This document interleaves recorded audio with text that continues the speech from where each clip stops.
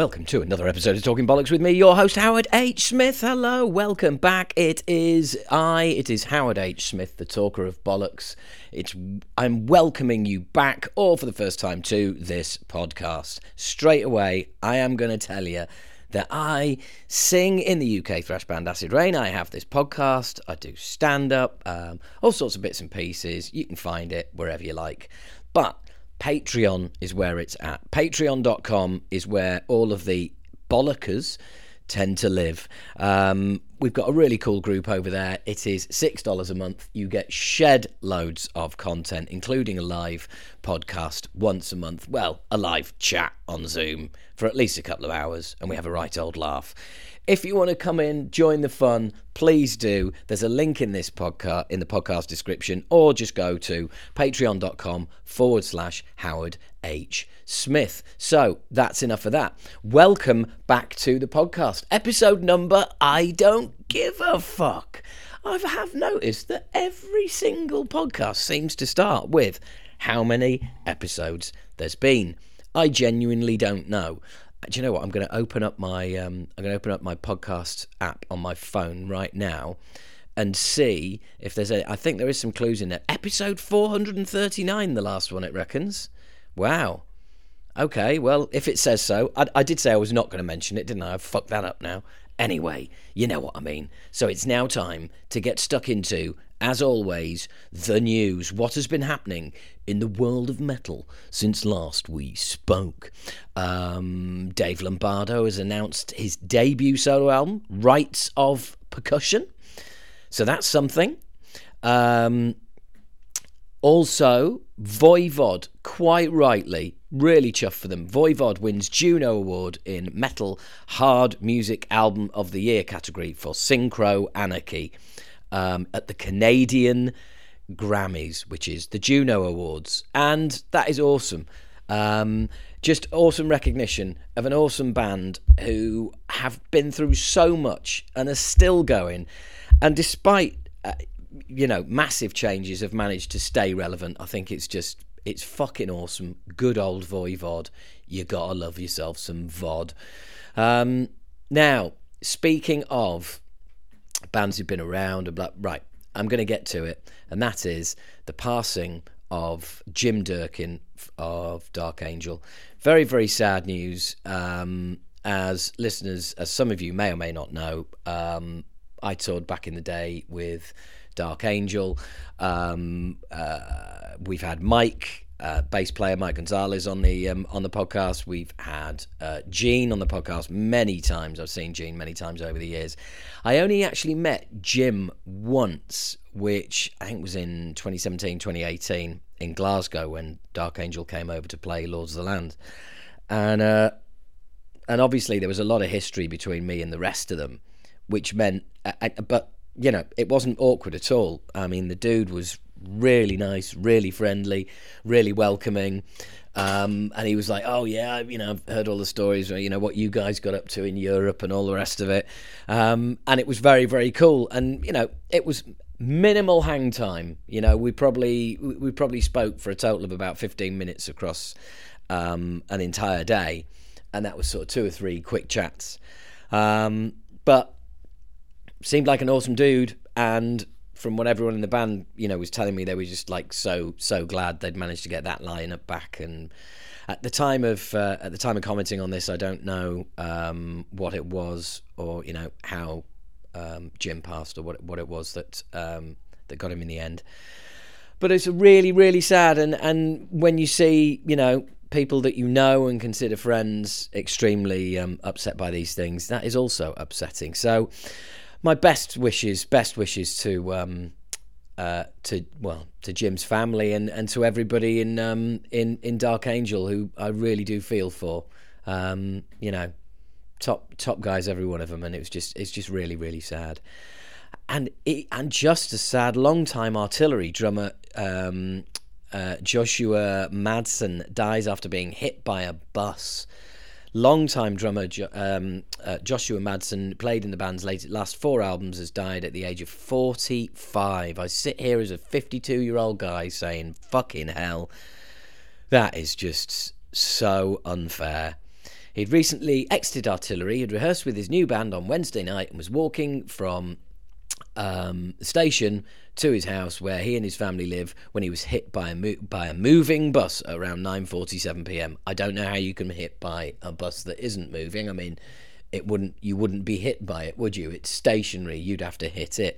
I don't want to get into comedy into this article because it's not funny. Dear friends, fans and family, today we awoke to the tragic news of the passing of our dear friend and bandmate Josh. Dear Josh, for those last 10 years you have been part of an extended family. We have played, fought, laughed and cried together and looked at the future alongside appreciating for now. You had a kind spirit and a big heart. Our thoughts and prayers are with your son and family. We wish you peace and joy on your journey. Take care. Rock on wherever you are. Isn't that nice? Really nice, touchy message. And again, just fucking hell. Seems so unfair at that kind of age. Absolutely ridiculous. Next up, watch Geoff Tate perform Queensryche classics in Helsinki. So the reason that I have highlighted this is something that I wanted to comment on, is the fact that you could just change the fucking town. Watch Geoff Tate perform Queensryche classics in, change name of town. It's the same fucking article that's been running for about the last 10 years, ever since he got booted out of Queensryche. And I'm at what stage?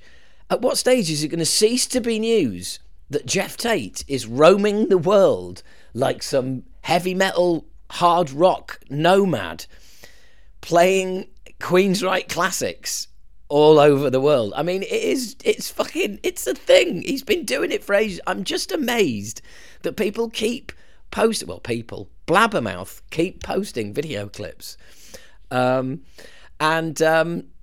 Nice to see we're going to have Devil Driver back. It looks like, they are going to be back. New album, the whole kit and caboodle. Really pleased about that. And hopefully we'll have Des Fafara on the show as well. I will keep you up to date with, when it's coming and all the rest of it. Now, 3 odd articles. First one, I didn't expect to be reading this ever. Watch, Violence performs with no original members in Melbourne after singer Sean Killian falls ill. Vocalist Jason North of Truth Corroded filled in for Sean Killian at Violence's March the 11th concert in Australia after Sean Killian fell ill shortly before the performance and could not make the gig. Violence's lineup for the Melbourne show consisted of North, drummer Adrian Aguilera, ex-Mortis, guitarist Miles Dimitri Baker, Vorbringer, Interloper, ex-Rings of Saturn, bassist Christian Alder Walbers, and guitarist Ira Black of Vicious Rumours, Heathen and Metal Church. So, yeah, wow. That is a tough one. That is a real tough one. I mean, I think it's getting to the stage now where it's going to be virtually just about Sean and that's it. I mean, I've seen some Phil Demmel made some comments online recently about he's just not sure where he sits with the whole Machine Head thing at the moment. Machine Head, I just read the name. The whole Violence thing at the moment, because he's kind of just feeling like it's not getting back together with those guys and and playing the songs. I mean, the lineup that came back was Killian, Demmel, Strickland, Dean Dell, and Ray Vargas, and you know what? That was a perfectly respectable lineup, but it's just all looking a bit shaky now. It's all looking a bit shaky. So, Dave Mustaine admits he has difficulty getting up in a certain pitch now with his vocals. Okay.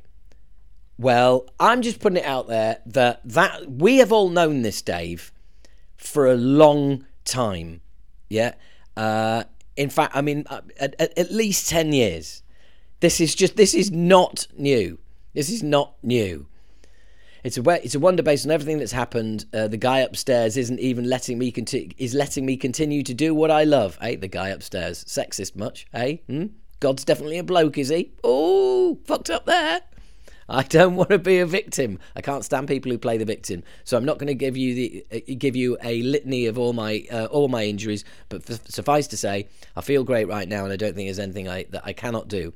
I won't jump out of an aeroplane anymore because of the plate in my neck, and because you have seen some of the others. But I'm going to be a grandfather. Oh, my son Justice is going to be a dad. Well, that's all wonderful. So yeah, basically he's saying that injuries and shit like that. Look, voices get older. That's it. But never mind. Steady on, Dave. Don't stress yourself. Don't strain yourself. Right. Now Mike Shinoda, once again, I might add, rules out Linkin Park performing with Chester Bennington hologram. This is ringing a bit of a bell, isn't it? Has Wendy Dio been on the phone, Mike? So, what have we got here? A Tupac Shakur hologram performed with Snoop Dogg at Coachella in 2012. Cirque du Soleil brought a holographic version of Michael Jackson to the stage. And more recently, Ronnie Dio. Shinoda addressed the prospect of the surviving members doing this on the radio. And he said, "Those are creepy." Yes, congratulations. Right out the gate, Shinoda is absolutely spot on. Even if we weren't talking about us, if we weren't talking about Chester, that's a very sensitive subject, and we would have our feelings about how we would represent that. For me, it's a clear no. I'm not into that. But even as a viewer of just a fan or another band, like I heard ABBA, for example, they're doing a hologram show and they're still alive. Then you get to have an opinion about it based on they're all still here, yet they want to do it this way because they want to transport you back to a moment in time where those songs were new and whatever era it was. I get that. I see that. I'm not positive, even under those circumstances, I'm not positive I personally would buy a ticket to the show, but other people would. That's fine. The problem with the internet now is that everybody thinks that everything is for everybody. Whoa, great line. I've said that many times. Everything is not for everyone, but there we go. And what I mean is everyone feels like they need to chime in well, here's my opinion. This is what I have to say. And it's not for me. If I don't like it, then nobody should like it. That's not the way the world works. If you like a thing and I don't like the thing, then you go to see the thing, or you go buy the thing, or you don't. Well said. I can't even wrap my head around the idea of a holographic Chester. I've actually heard other people outside the band suggest that. There's absolutely no way. I cannot fuck with that. Yes, I totally agree. You're absolutely fucking spot on, Mr. Shinoda. I can't do a hologram Chester. That would be the worst. For any of you guys who have lost a loved one, best friend, family member, can you imagine having a hologram of them? Oh, awful. I can't do it. I don't know what we're going to do, but, we'll figure it out eventually. Fucking too right. I mean, the guy has only been dead how many years? I mean, it's not that long. Apologies. I don't know. You'd think it'd be in this article somewhere, but yeah, I mean, fuck it. Then you get all of these tons of article. Well, the article is extended by basically listing all of the bands who have used a hologram, and then other bands who've commented on other bands talking about fucking holograms. It's just insane. But this from Dave Draymond back in 2016 about the Dio thing. It makes me sad. I'm always happy to hear any music from anybody that's left us, that we've lost. But I don't know. The hologram thing, to me, it isn't letting the dead be dead. It just seems weird. Is there a difference between a hologram and a guy dressing up like Ronnie James and doing it? Ooh, that's weird, isn't it, eh?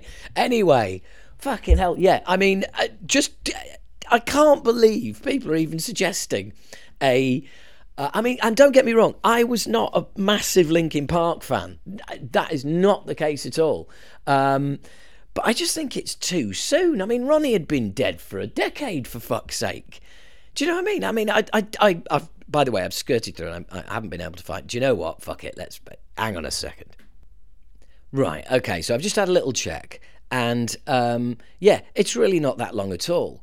Chester Bennington died in July 2017. It is not even 6 years. It's not even 6 years, and some fuckhead somewhere is going, you know how we can make some money really fucking easily? Convince those guys in Linkin Park that they need to do a gig with a hologram of their dead mate who hasn't been gone 6 years yet. Fucking hell, really? I mean, but then again, who is suggesting this? Maybe there isn't people out there saying, well, we should do this, right? Maybe it's just a fucking bullshit thing. People keep mentioning it, and that is it. Yeah, it was just an interview with a DJ. So, yeah, okay. I mean, maybe this is absolute classic blabbermouth, and there's actually basically fuck all there. There's no story whatsoever.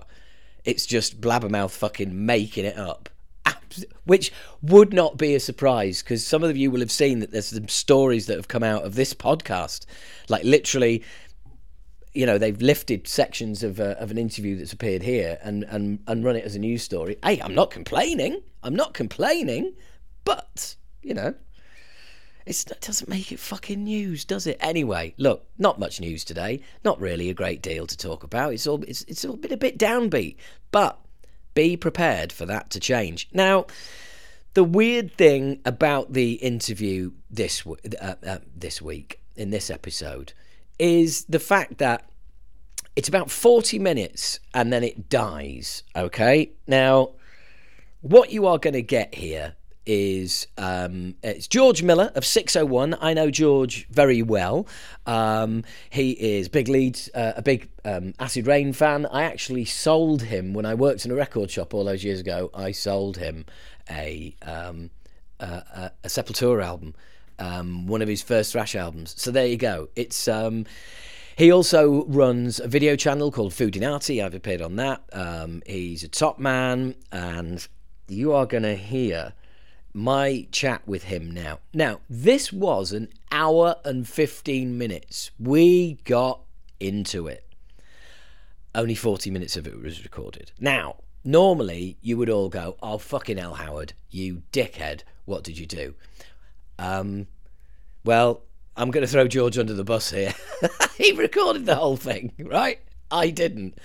And unfortunately, a couple of technical issues happened, which means you only get a 40-minute interview. But, you know, that's bad news. Good news is we're going to get together again and do another interview, another big chunk, because there's loads of stuff we talked about that isn't in here, but we still did speak about a lot of stuff. And George is working on a remix of The New Low by Acid Reign at the moment, which should be fucking insane. Anywho, without further ado, because that's what you say on a podcast just after you've said how many episodes you've done, it is now time for the interview with my friend and one half of 601, George Miller. Marvellous. Right, just get all my crap out the way. And I must get these mics off you as well, because if I can stick them in my phone. Oh yeah, Brilliant. They're off Amazon. Yeah. 50 quid. And do you know what? I'm sure you've sent me the link. I think you sent me the link last time. Yeah, these are better than the ones I linked you to last time. Oh, right, okay.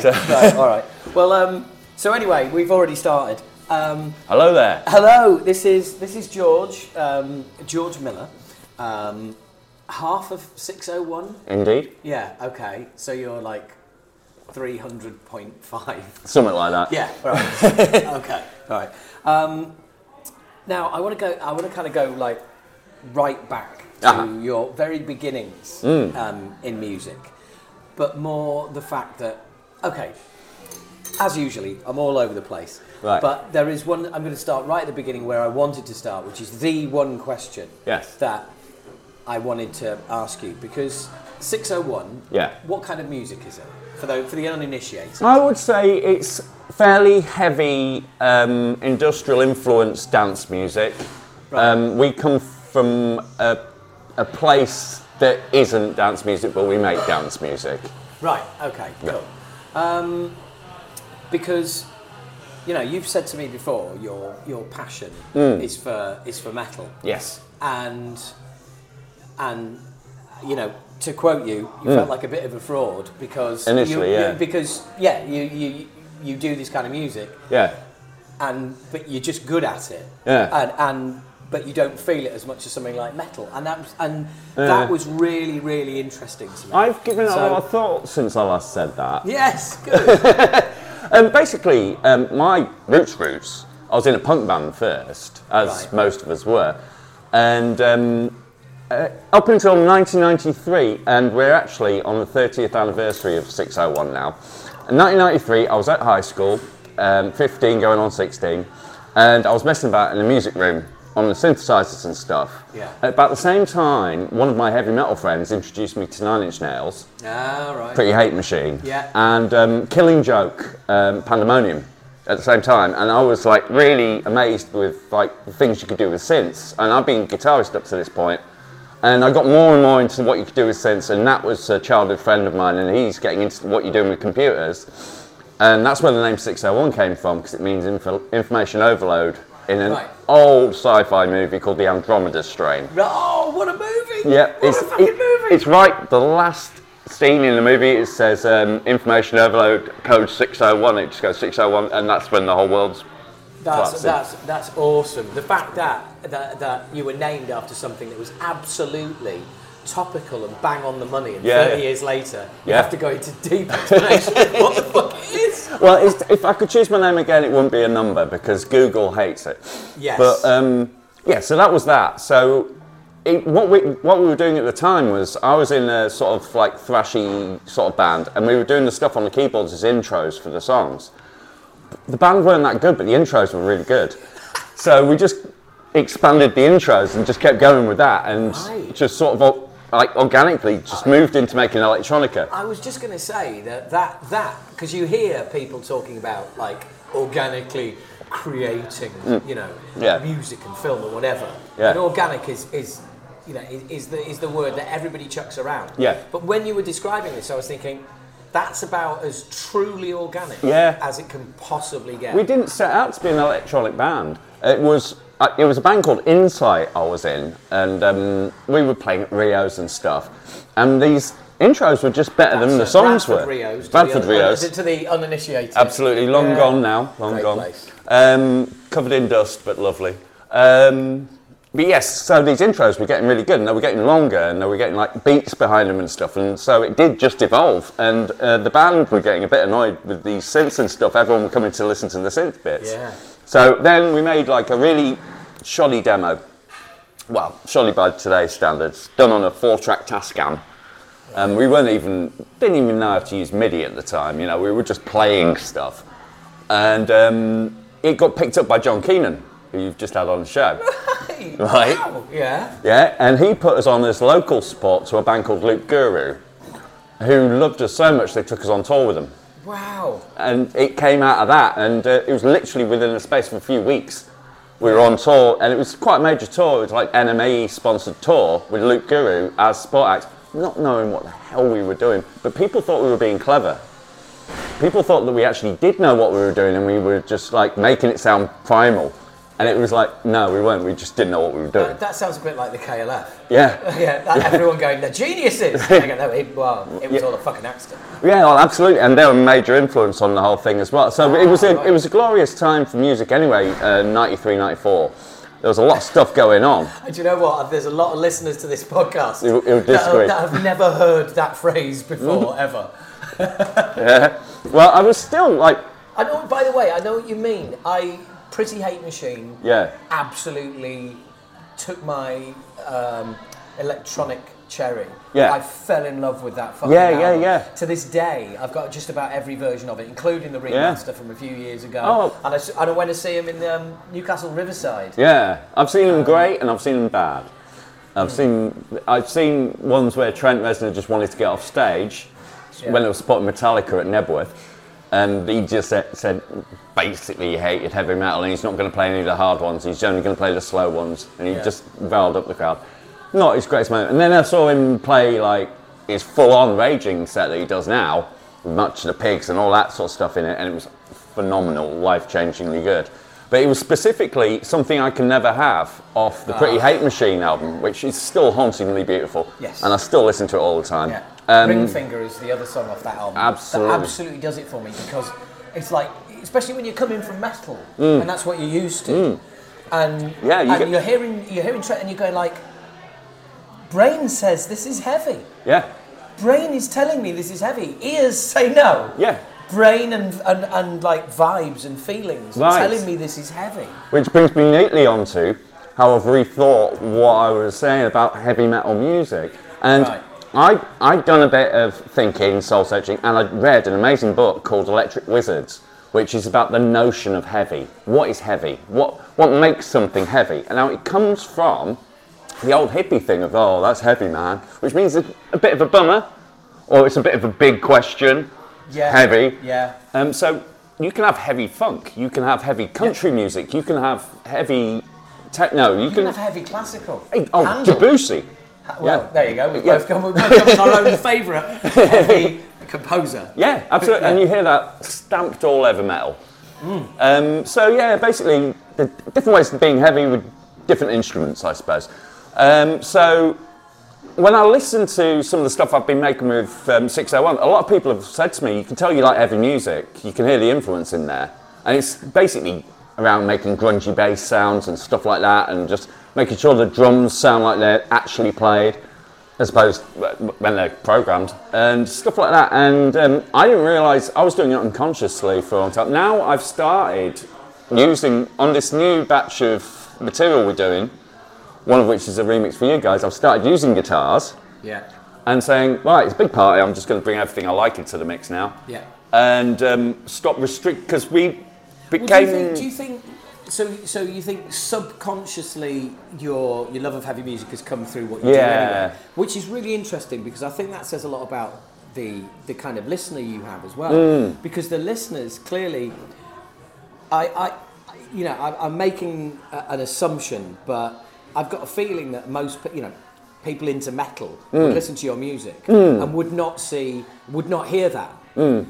But people into dance music hear it. Yeah. Do you know what? And that's interesting. Yeah. Because I think people who are into metal tend to be, and rightly or wrongly, not an accusation, but tend to be a little bit more closed-minded. Some of them. And so listening straight away to hearing your kind of music, it would be like, oh yeah, that's no thanks. Well, I think you've got listeners who dig a little deeper and spend a bit more time on music. Yeah. Like, so they might not like it the first time, they'll give it a few more listens, give it a few more chances, it might get the claws in. Sleep Token are a really good example of a band like that. When I first heard Sleep Token, I was like, right, this is a bit, like the pop bits are really pop, and the heavy bits are really heavy, and it's going to take a little while. After a while of listening to it, and actually listening to how it all, like, complemented each other and actually works as a piece of music that is pretty uncategorizable, like in, say, pigeonholes. Yeah. I became really enamoured with them, but I'm the sort of person who will give things a few chances, and I think, especially, we've done some, like, really, like, I would think, harsh electronic stuff in the past, which could definitely, if you had guitars on it, would definitely pass. Yes. And after seeing Prodigy play at Download, you see, they're massive crossover. And your is it current single? Oh, Burnham, yeah. Yeah, now to me, that's like, I want to pile in on that. Do you know what I mean? I hear that and I'm like, I want to pile in on it. Also, I hear that and I get excited. Yeah. Don't put any pressure on you, but I get excited to hear what you've done with exclusive, folks. Yes. The new low. Yes. So it's on the desktop right now. So George has got the stems from Jace, and Jace is excited to hear it. I've sent him links of 601. He's really excited to hear what you're going to do. Oh, as well. absolutely. Because the weird thing is as well is his background is dance. Yeah. So he brought, like, as I'm sure, being an audiophile yourself, there's little dance cheats in the production on the Age of Entitlement. There's a couple of sub basses and there's little tricks and effects where you just go like, oh, he's used that. Yeah. Do you know what I mean? Yeah, you can hear it actually, because I've listened to the originals at length, because before I even do a remix, I make sure I know the original tune back to back before, so I know where the good bits are and I know where the tweaks are and I know what I'm going to do with things. And like a New Low's perfect track for us to remix because it's got the aggression and the fast attacking like vocal. Yeah. The sort of staccato manner in which it is lends itself so well to the beat, and it's so rhythmic. And it's I don't want to talk it up too much. Excited. But yeah, we've done like we've mirrored guitar lines on 303s and stuff like that, and we've really gone to town on it because basically, world, I want to do more heavy metal remixes. Well, funnily enough, we'll get it out there as soon as we can. Absolutely. And I'll also I'll speak to the label as well and let them know what's going on. Yeah. Because they may well, want to do something around it. Because better smash it up then. Well, the thing is that anything that would give the album another lease of life, or bring people, to the party. We've got a couple more coming after that for some other bands that we're doing. It's quite exciting. Again, I'm not going to talk about them until they're done. But we've just booked first festival performance at Beat Herder this year, and we got a really good slot this year because we had a bit of a graveyard slot last year, and they said whenever you want to play. I said 11 o'clock on Friday. I said that's when everyone's going for it. 11 o'clock on Friday, and he said you can have it. So we're going to usher in this sort of like this new sound, if you like, our new sort of rougher take on things. Because the thing with 601 is we became known for a certain sound that we kind of conjured up ourselves, us and a couple of other producers, the only people doing it, which is kind of like a slowed down version of Jungle, but with the influence of harder sort of like drum and bass lines and stuff like that, and it was actually quite aggressive. And we got kind of pigeonholed as that, and the breakbeat scene we kind of, I don't want to say outgrow because that's like dissing the scene that we came from, but we like lots and lots of different things, and we wanted to start now in our old age. It's not all about dance floor bangers anymore. It's about I'm a person you're more likely to find at the back of a metal gig than at the front of a rave having it. I'll happily be on stage there. Anyway, point of the matter is we basically got almost 45 years worth of music I've listened to, and I want to involve everything I liked now. So you've got to a point with 601 where it's kind of like, actually, why are we doing this? Well, it was do you know what I mean? I know what you mean. We had the discussion, and we played a gig, and we had the discussion after we came off stage that it was getting too easy. Right. And we don't like that. The minute you can sense autopilot on stage. Yeah. Time to change up. Yeah, and I know that's going to ruffle a few feathers, but it was. I want to do music that challenges me. I want to do music that I'm going to be proud of. Because if I'm just phoning it in, then there's no point, And up till now, it's been like. I'm really proud of everything we've done, but we've pushed that sound as far as we can go. And, let's be realistic, I'm 45 now, we've got another, 10 years maybe?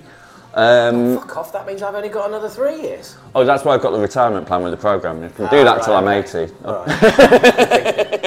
But with the music anyway, and so now if we're going to be experimental, now's the time. So not only have we got 601 getting a bit more adventurous with our choices, I'm doing an album in an act called Prior State, which is me and Jim Daly from Loop Guru. He's come back round again, and he was also in Psychic TV with Genesis, P-Origin and all that, and we've got some of the original Psychic TV stuff and the vocals and stuff, and we've been given the okay by the family to use the late Genesis, P-Origin's vocals. Wow. So I've got the samples and stuff, and we've been piecing together an album it's been over a year now we've been working on it, and it should be seeing the light of day sometime towards the end of the year if I get my stuff together. So that's quite exciting. That's a very experimental record. Yeah. And that's a bit like, sort of like if Massive Attack had a right bummer. and started hanging around with Ministry. It's kind of industrial. I'd say more than anything, it's an industrial record. Yeah. But that's been great. And obviously, like hanging around with people like Author and Punisher and stuff, and like picking their brains a bit. There's a lot of melting pot stuff going on, and I hope I pull it off. That's great. That's great because it's it's what keeps you. It's what keeps you on it. Yeah. And believe you me, somebody who is going to turn 53 next month. If in 10 years' time, you could well be going, right, what's the next change? Where are we at next? Absolutely. Because it's as long as you've got the passion for it. That's what it's all about. You've got to do it. It's passion. Yeah. And I've now been around this block quite a few times and realised, no one's getting rich. I've got friends in bands that are in the top 10, right? And they're not rich. It's like, nobody's making... You can make a sort of living. Basically, unless you end up on a movie soundtrack or an advert, you're not making any money. Oh, absolutely. Our second album, we made more money off what Radio 1 played, because Annie Nightingale liked one of the tunes, so she played it 12 times. That made more money than all the sales and everything anyway, so that was well believed. That was the best money we got. 12 radio plays. Yeah, 80 quid a pop, you know. So Brilliant. So that was fine. I realised the truth about the music industry quite early on. And this was in the 90s when people were actually making money. Well, this is interesting because, again, you've been involved in the industry as well, from the back end side. Yeah. You were saying, so Julie, who now is head honcho at Music for Nations. Absolutely. Which is part of... Sony. It's Sony. Sony BMG, isn't it? I don't know about the BMG, but it's just Sony Music. Well, anyway. Yeah. So, but you were working with her. You were saying Now Records. Yeah, Nail Records. Yeah. So Nail Records. Nail Records. Yeah. Right. Nail in the Coffin of Popular Music was its full term, and that came out of Bad. I don't know if you remember a shop in Leeds called Bad. Used to sell all goth gear. It was right up by the station. Oh, right. Okay. Yeah. Now I don't remember the shop because I remember Crash Records. Yeah. Jumbo, obviously. Jumbo, yeah. And they were the two record shops. Yeah, they were doing like the alternative clothing and stuff like that. Anyway, Adam Smees and Mark Mason, who worked there, they put together Nail Records to do records because they only did clothes at this place. And Nail went down Cole Lane, and I joined them when I was about 15. So I was doing 601, and then I became so absorbed in everything that was coming into the record shop. And we were getting like things like Liebach or like KLF and then all this metal stuff as well, which I'd be getting on order. I get Sepultura and all that sort of stuff. Hang on, let me stop you there. You were doing what I did at Virgin and Our Price or whatever it was in Harrogate, which was, I worked there and the manager quickly saw my friends were coming in. Yeah. And he was like, Howard, just like order metal records you think we should get in. Yeah. And then when the reps used to come round, he'd go, Howard, come over. And I'd go over and he'd go, right, and I'd say, yes, no, yeah. And the store manager would stand there and the rep would be looking at the store manager and he'd be going, yeah, whatever he says. He's my metal guy. yeah, I haven't got a clue. I was exactly the same now. Brilliant. Now, here's a nice bit of serendipity for you. You sold me, while you were at Our Price, my first Sepultura, and it was a Rise picture disc. Wow. Yes, pretty rare, I'm led to believe, but I don't have it anymore. Oh, that is going back a few years. Yeah, and then I went to Nail Records, and one of the first records I badgered them to get was Chaos AD, which was my jam. That was my album I listened to relentlessly. But an utterly phenomenal album. I mean, I've had ahead of its time. I've had Max and Igor on the podcast over the years. Igor's doing amazing stuff now. He's an interesting guy. He lives in London now, doesn't he? He lives in North London. I have his phone number. The weird thing is, I'd love to have him on my show. Done. We'll talk. We'll talk afterwards. One of my favourite moments on the podcast was interviewing Justin Sullivan and New Model Army. Wow. Sepultura came up in the conversation, and I said, well, I've got Igor's number. He lives over here now. Yeah. Do you want it? He goes, oh yeah, please. So I sorted out Justin Sullivan with Igor Cavaliero's telephone number, and at that point, I'm going, what? 15-year-old me is like, I've had a few of those moments. We haven't mentioned Food Night yet, but I've had a few of those moments. Funny you mentioned Justin Sullivan. Actually, my first ever rock gig was New Model Army. Wow, right. Yeah, okay. Before that, my first ever gig was A-ha, a band I still like. Sue me. Yeah, they probably will, yeah. Well, it was my first ever gig. I was 8. That's a great age to be going to a first ever gig. It was at the Conference Centre. Really? Yeah, it was at the Conference Centre in Harrogate. My first gig I would have been 14. Yeah. You know, you've got in early then. Oh, I got good parents. I was going to say, but like, was your second gig like, you know, not till you were like in your teens or something? No, that was just after Stupid Questions had come out. Right. And it was in the top 10, I think. It was quite a big hit. It was. And they did a free gig in what's now Millennium Square in Leeds. Right. And they did a free gig there. I think it was for Anti-Fascist Action or something like that. It was a charity type thing.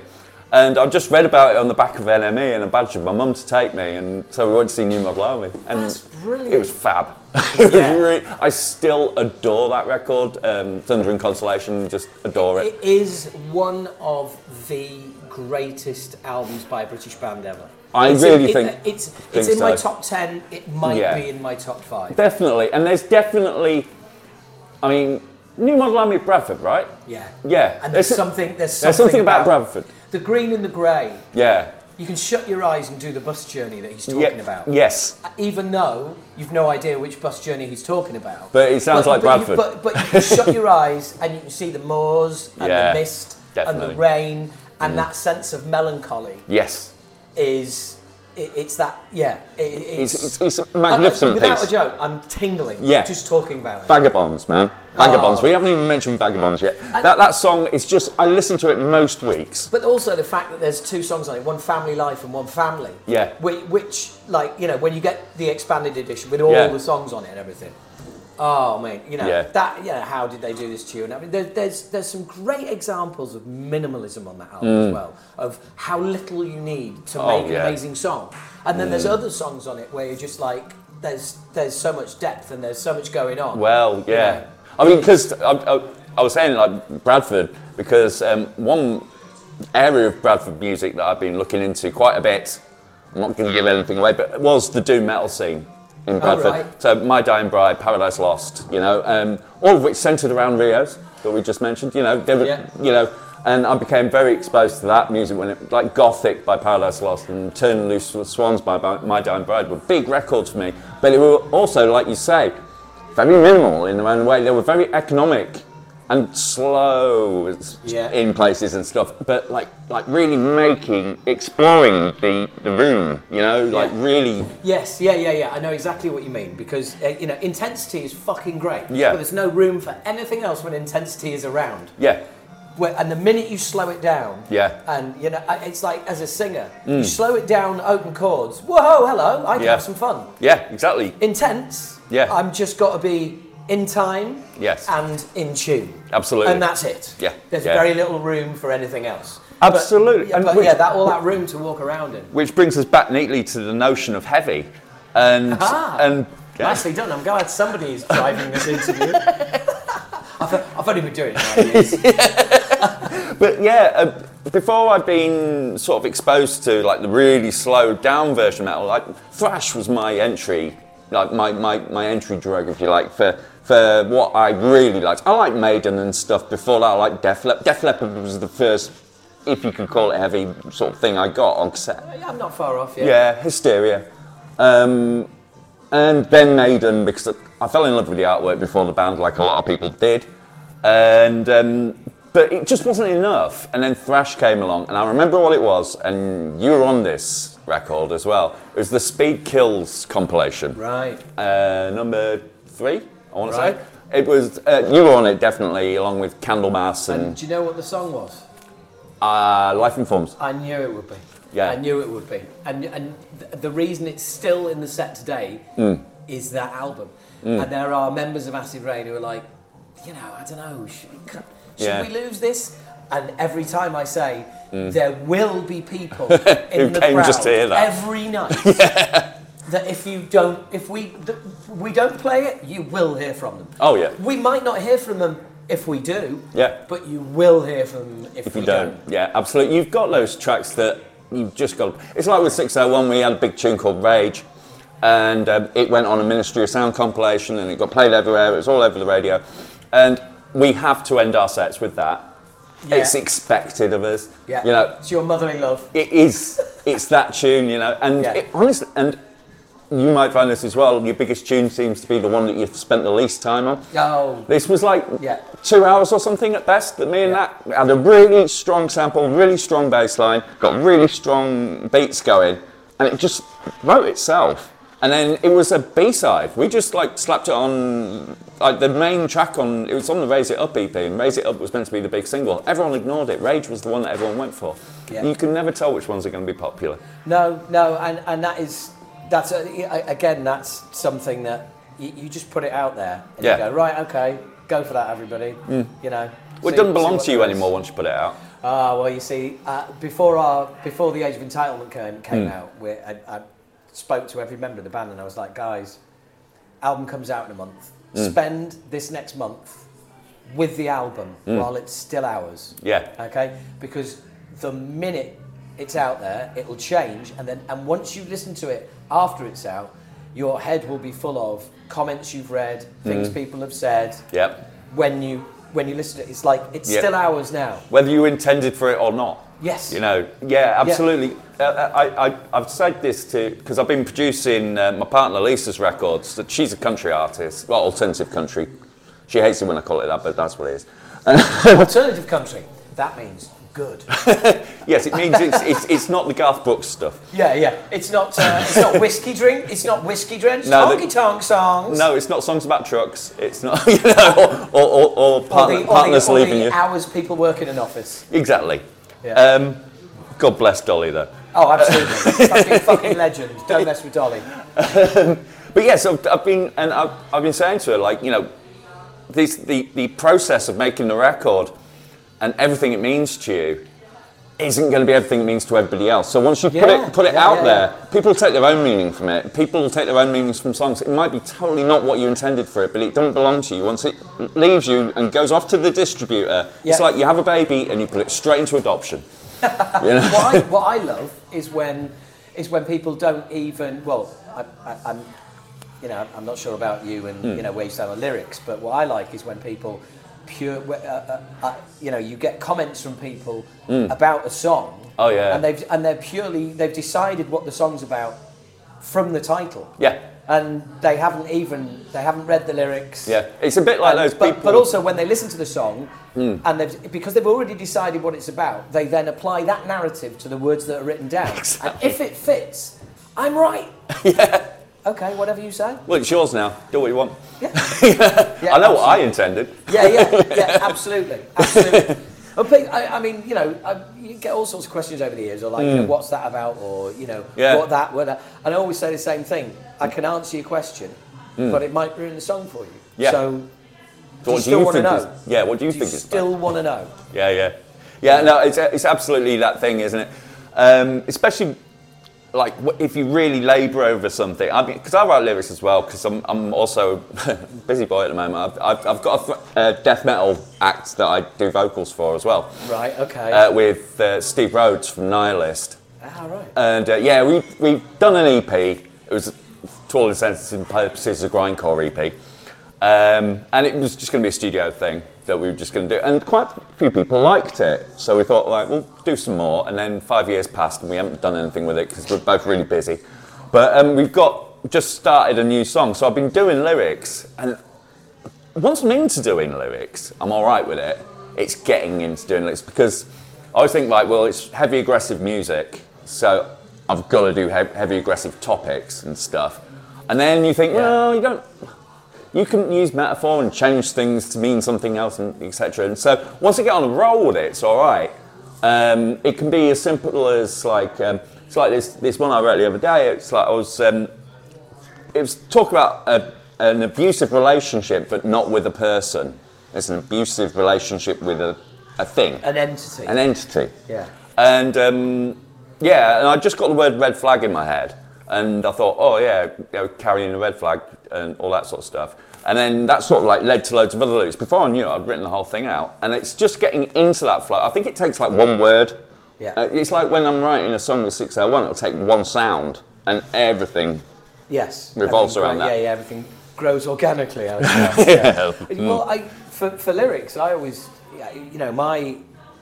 you can't push it. My standpoint's always been, and we're back to the P word, passion again. Yeah. And it's like, it's got to be passionate, and that's why it always does my head in when you hear about bands overwriting for an album. Yeah. Oh yeah, we had 16 songs, we're picking the best 11. Yeah. And I'd be like, what, 5 sets of lyrics aren't getting used? Fuck that. Yeah, exactly. Because I pour my heart and soul into every fucking song. Yeah. If it's not getting used, I'm having those lyrics back. Yeah, yeah. Do you know what I mean? Yeah, yeah. And that Totally. does my absolute head in. Totally. I agree. It's kind of like applying the production line concept to music, and I don't. Now you've understand, hit the nail on the head. Because I just think, and I always have, like you go in the studio and it's like, how many songs you got? How many songs are you recording? 9. How many go in the album? 9. You haven't got any extras. Why would we? Yeah. We were busy working on these 9. Making them the best they could be. Yeah. Yeah. And if we'd had a bit longer, you'd have 10. Yeah. Yeah. But at no point are you getting 14 or 15. Well, this is where certainly myself, I can't speak for Nat because he's not here, but when it became like, because in dance music there's a different set of pushing from labels in that they want, because it's such an ADHD kind of mindset where it's just like, what's the new thing? What's the shiny thing? Where's the, and your record will only be big for about a week or so. Right. So they want the next one, and they want the next one, and they want the next one. And before you know it, you do feel like you're on a production line. Well, the thing is as well is that the danger there is if your label is reactive, because they're all reactive, because they don't know what's going to hit. Yeah. So when something does hit, do more of it. All the other labels go, right, that's big, do that. So there's every chance that by the time you do that, it's not that anymore. No, exactly. So you hand that in, it's like, oh no, that was last week. Well, you see, especially in a side of the industry where the technology runs it. So basically, the evolution of dance music has been the evolution of technology that's used. Right. Yeah. So, and the technology's always changing, and there's snobbery amongst producers about, oh, you're not got the latest thing yet. It's just like, well, I believe that proper creativity lies within parameters.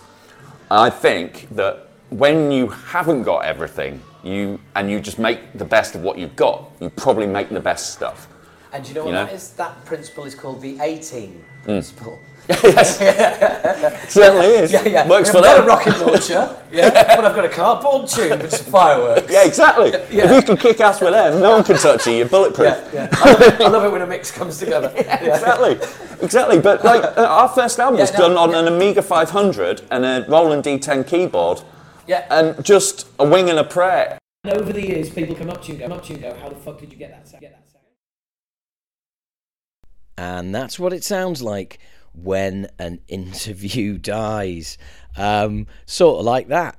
Anywho, we were in Major Tom's Pizzeria and bar and all sorts in Harrogate when we did that, and I should have credited them with that, so apologies for that. And it was great fun. I hope you enjoyed that. I'm really looking forward to getting together with George again, because we really got into music in a very sort of granular way, which I'm sure some of you, well, some hopefully most would appreciate, but also like all sorts of other stuff that's incredibly relevant. So I am literally doing the opposite of what normally happens. What normally happens after a podcast interview, as I've mentioned before, is that the presenters go on about the interview they've just done and pull it apart. Whereas what I'm doing is talking about part of the interview that didn't get recorded. So you haven't even fucking heard this. So I'm literally gibbering on about fuck all. So my apologies for that. Got some cracking guests coming up, and there'll be a part 2 with George, so even more cracking stuff. is going to be coming your way over the next few weeks. Don't want to say who, and there's going to be some features, some music business features. So, yeah, keep an eye out for those as well. Anywho, always a pleasure, never a chore. Tell everybody you know about Talking Bollocks and make them fucking subscribe. Please.